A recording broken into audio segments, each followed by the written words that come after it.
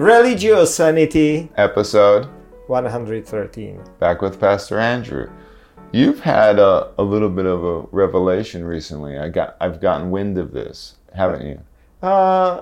More like a spiritual crisis, I would say. Oh, you're considering a spiritual crisis. Or realignment or something like that. I even posted about it on Facebook, on my Facebook. Right, that's where I saw it, I think. Yes. And it can be kind of referred back to our earlier episodes where we discussed Amalekites, say, for instance. And my entire life, I've been trying to justify the Hebrew Bible, which I love,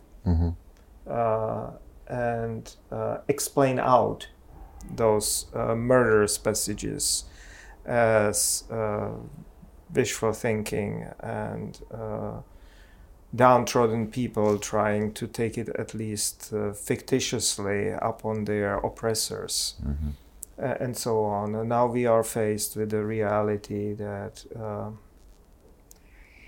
those very texts are used to perpetrate mass murder. And yes, those are legends, those are not historically founded, but if people these days are taking them as commandment of the God, then they are, there is no difference. They are really absolutely dangerous. And so in this realignment of my theological thinking, I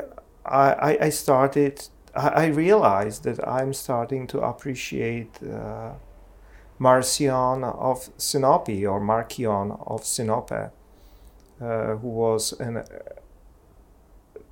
2nd century or late 1st century, early 2nd century Christian, who was declared heretic because he contraposed Hebrew Bible against the New Testament. And God, he went as far as saying that the God of the Hebrew Bible is a different God than God of Jesus. Or God of New Testament. And he even wrote or created a collection of which did not survive, of antitheses. That was a collection of sayings where he directly contrasted Hebrew passages with New Testament passages. And he was declared heretic. He was reviled. He was expelled. He created his own sect of Marcionite, and then they morphed into some probably other sects. I'm not an expert on New Testament, frankly, and the New Testament era. I do that because I'm a pastor, and I have to deal with it. My primary training was in ancient Near East and Hebrew Bible. That's right, of course.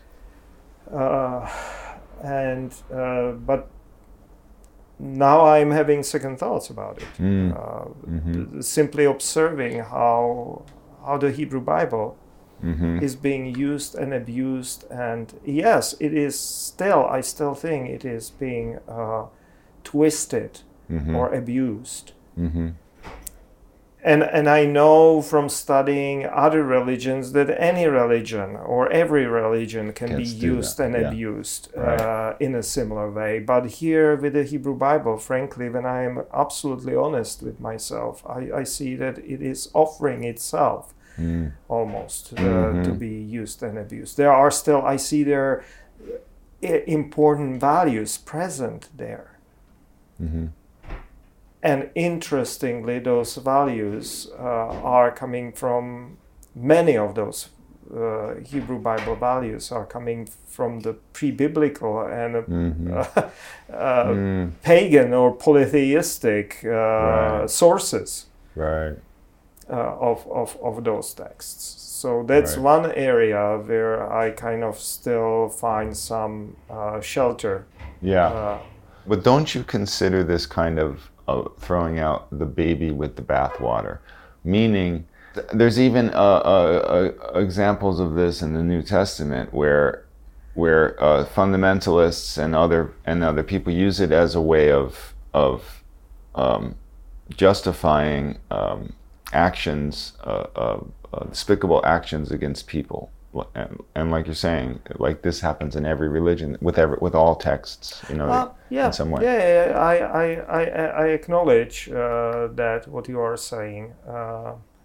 The one way I'm trying not to is really to still see important values and spiritual insights and enlightenment there. I mentioned that pre-biblical Canaanite substrate of the Hebrew Bible, where I find that, for instance.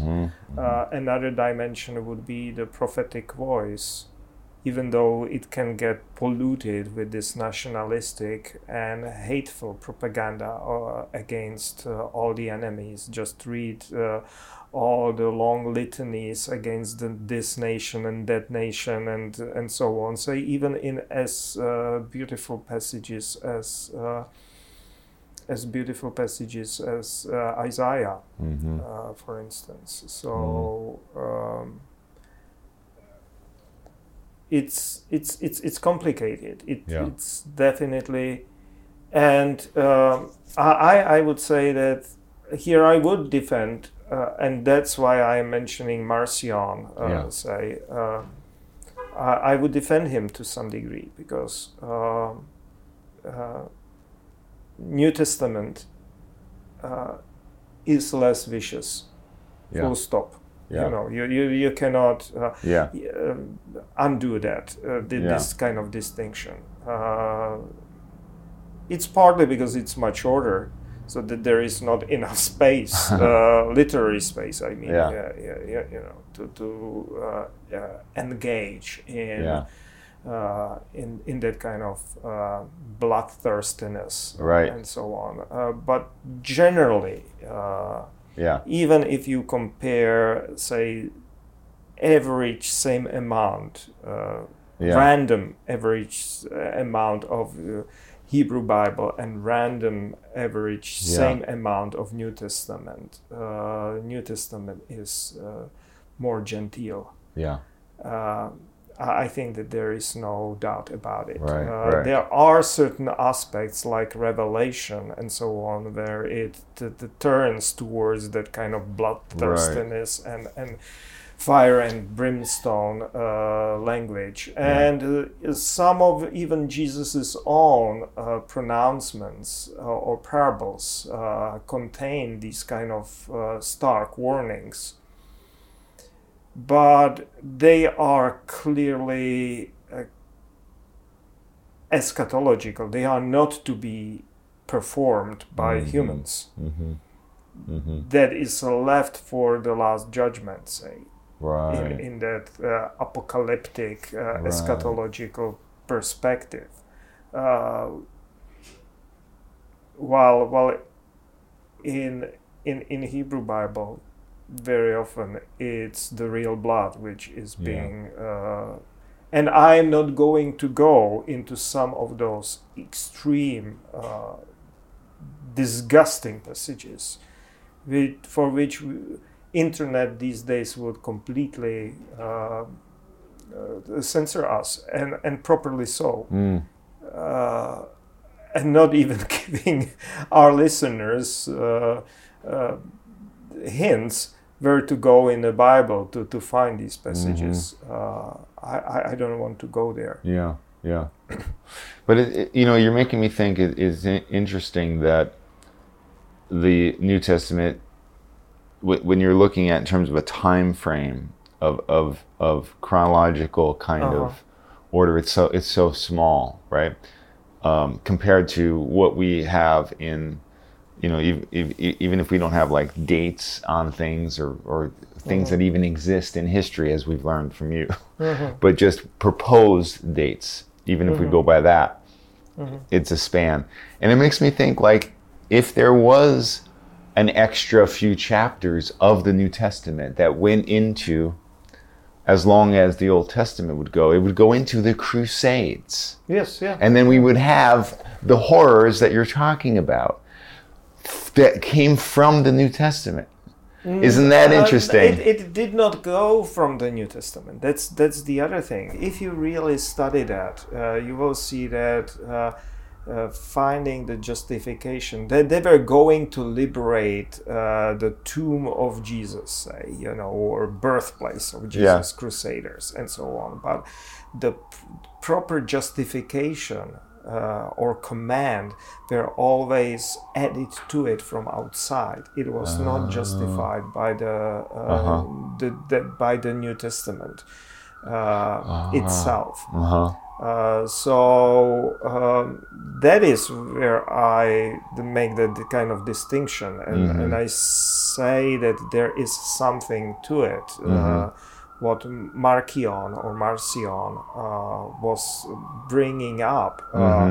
I don't subscribe to his theories of two different deities, Demiurge, who just bodged the world, and then there was another one who sent Jesus to save us from that nightmare, and so on. Those are already speculations which are almost harmonious with Gnosticism and all those other different super spiritual speculations.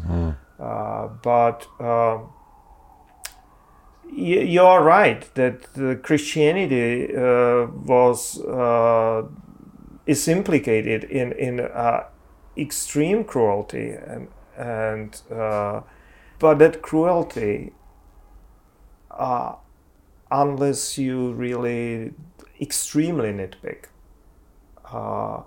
is not coming from the New Testament. There are maybe 2 or 3 verses there which were used, and still it was a stretch. That forcing in the matters of faith, or blaming Jews for crucifying Jesus. There are certain aspects of it. And we talked about it. Gospel of John, either here in the podcast and in our YouTube channel. That there are anti-Judaistic aspects appearing as the time progresses through the New Testament. By themselves, they were not as vicious as what almost average things which we have in the Hebrew Bible. I'm sorry, I simply cannot help it. But I still highly value Hebrew Bible. I value its poetry. I value its religious and mythical images. You're processing, or you call it a realignment, reshaping. So this would, I'm imagining then, what this might be for you is simply placing what we call the Old Testament in the same category as other ancient texts that you adore, but kind of distancing it from the Christian text that you have in your church. Is that what it would be? No, because Christian text is coming from that milieu. Right. Christian text is coming from that substrate. Yeah. To a large extent. Right. Then it is being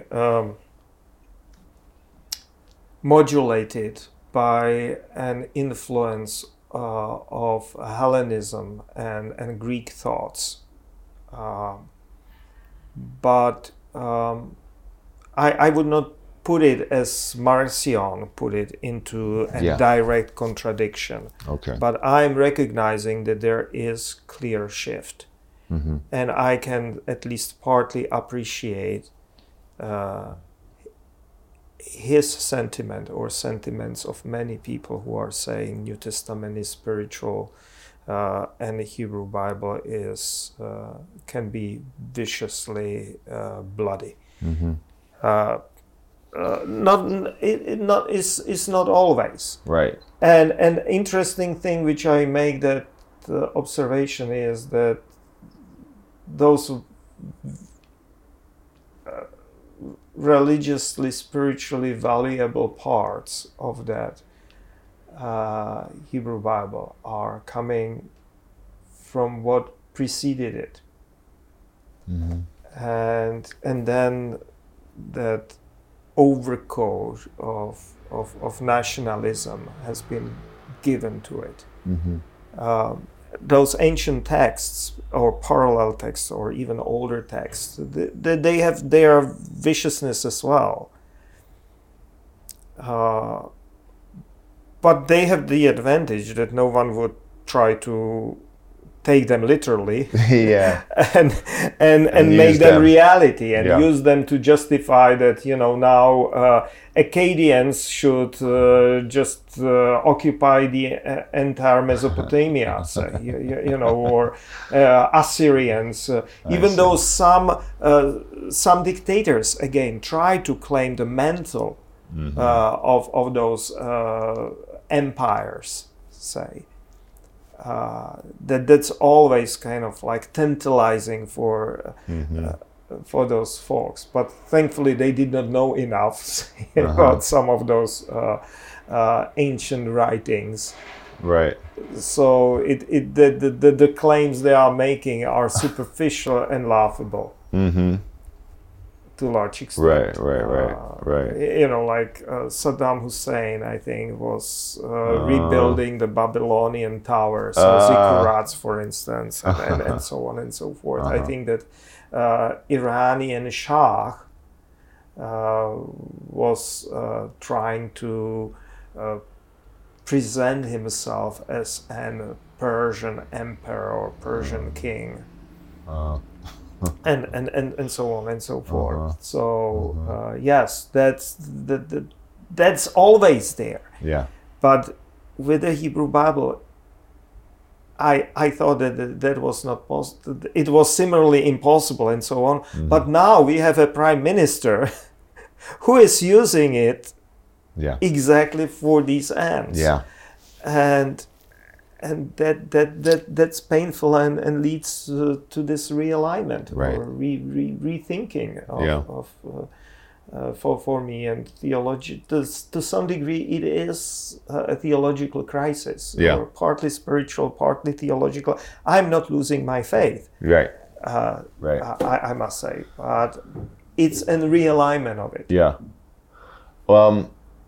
May I posit that there was someone, a very peaceful person, who kind of changed the world, who was a very, very much embedded in the Old Testament and loved the Old Testament. He was a rabbi. His name was Jesus. And he could not extricate himself. He was part of the tradition.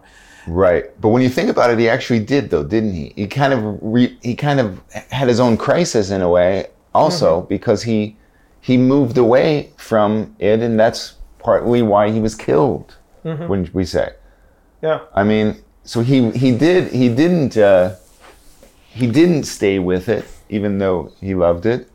And if he stayed with it, he would be killed anyhow. There you go. Because that alternative to Jesus and his movement, which survived, he did not, but Jesus's movement survived in different permutations and so on. And got tainted by violence, as we just moments ago talked about it. But alternative to that would be zealots or Sicarii, and they got completely eliminated. Out of Judaism of that period of Jesus, only rabbinic or Pharisaic synagogal stream survived, or movement.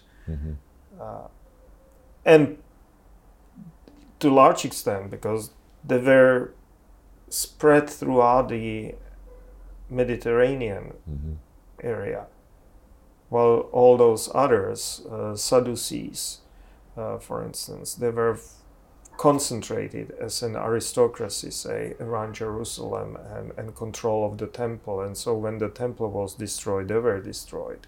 And Sicarii or Zealots, they were unified about the fighting for the land and against the Roman occupying power. And they got destroyed in that clash with the Roman Empire. And so only rabbinical Judaism survived. And then it got, with Romanticism, European Romanticism infected, really.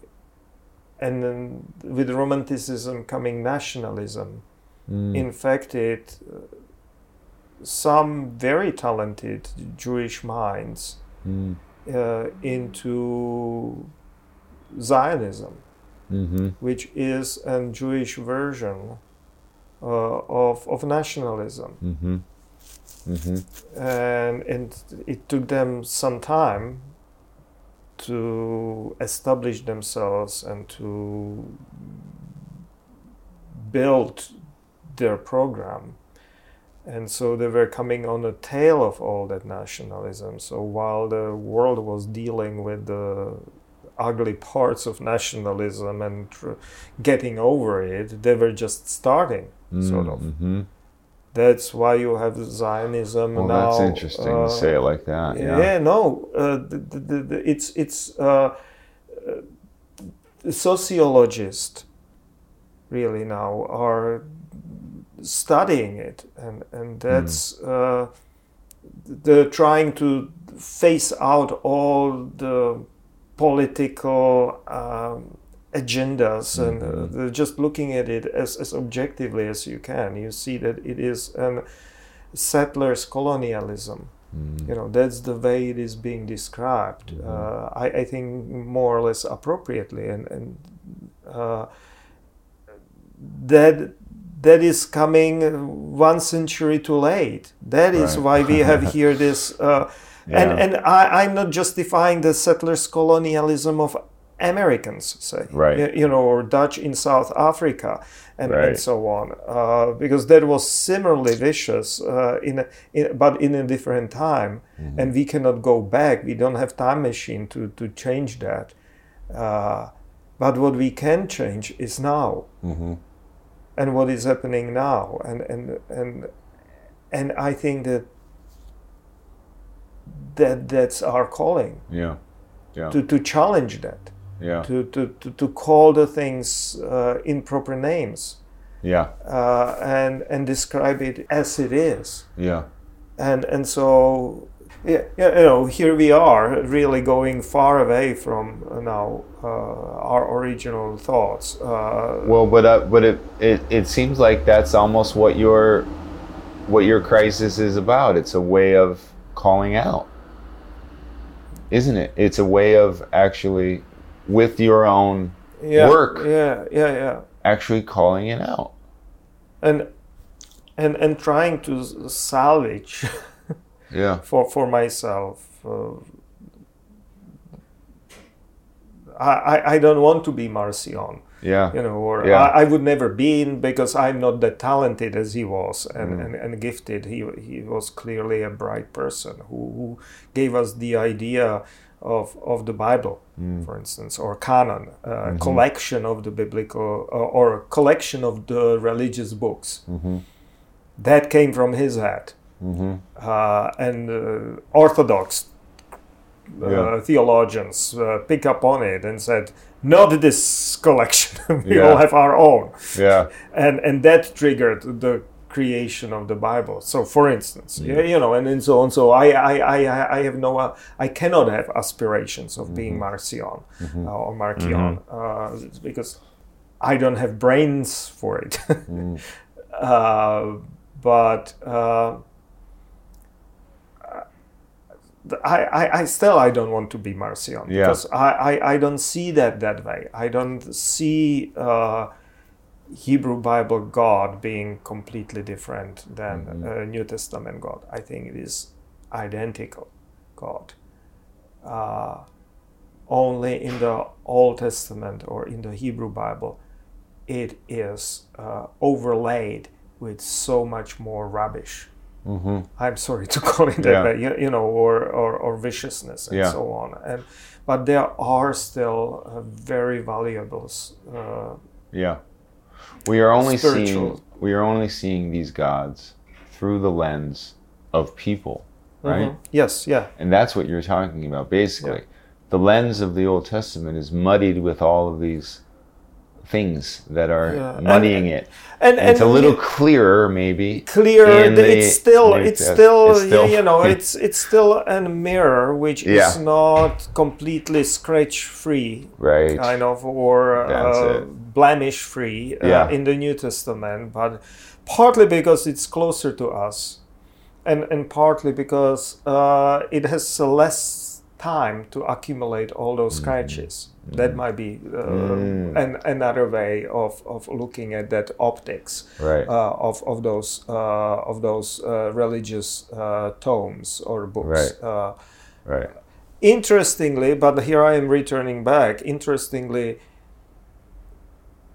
that the most kind of hidden or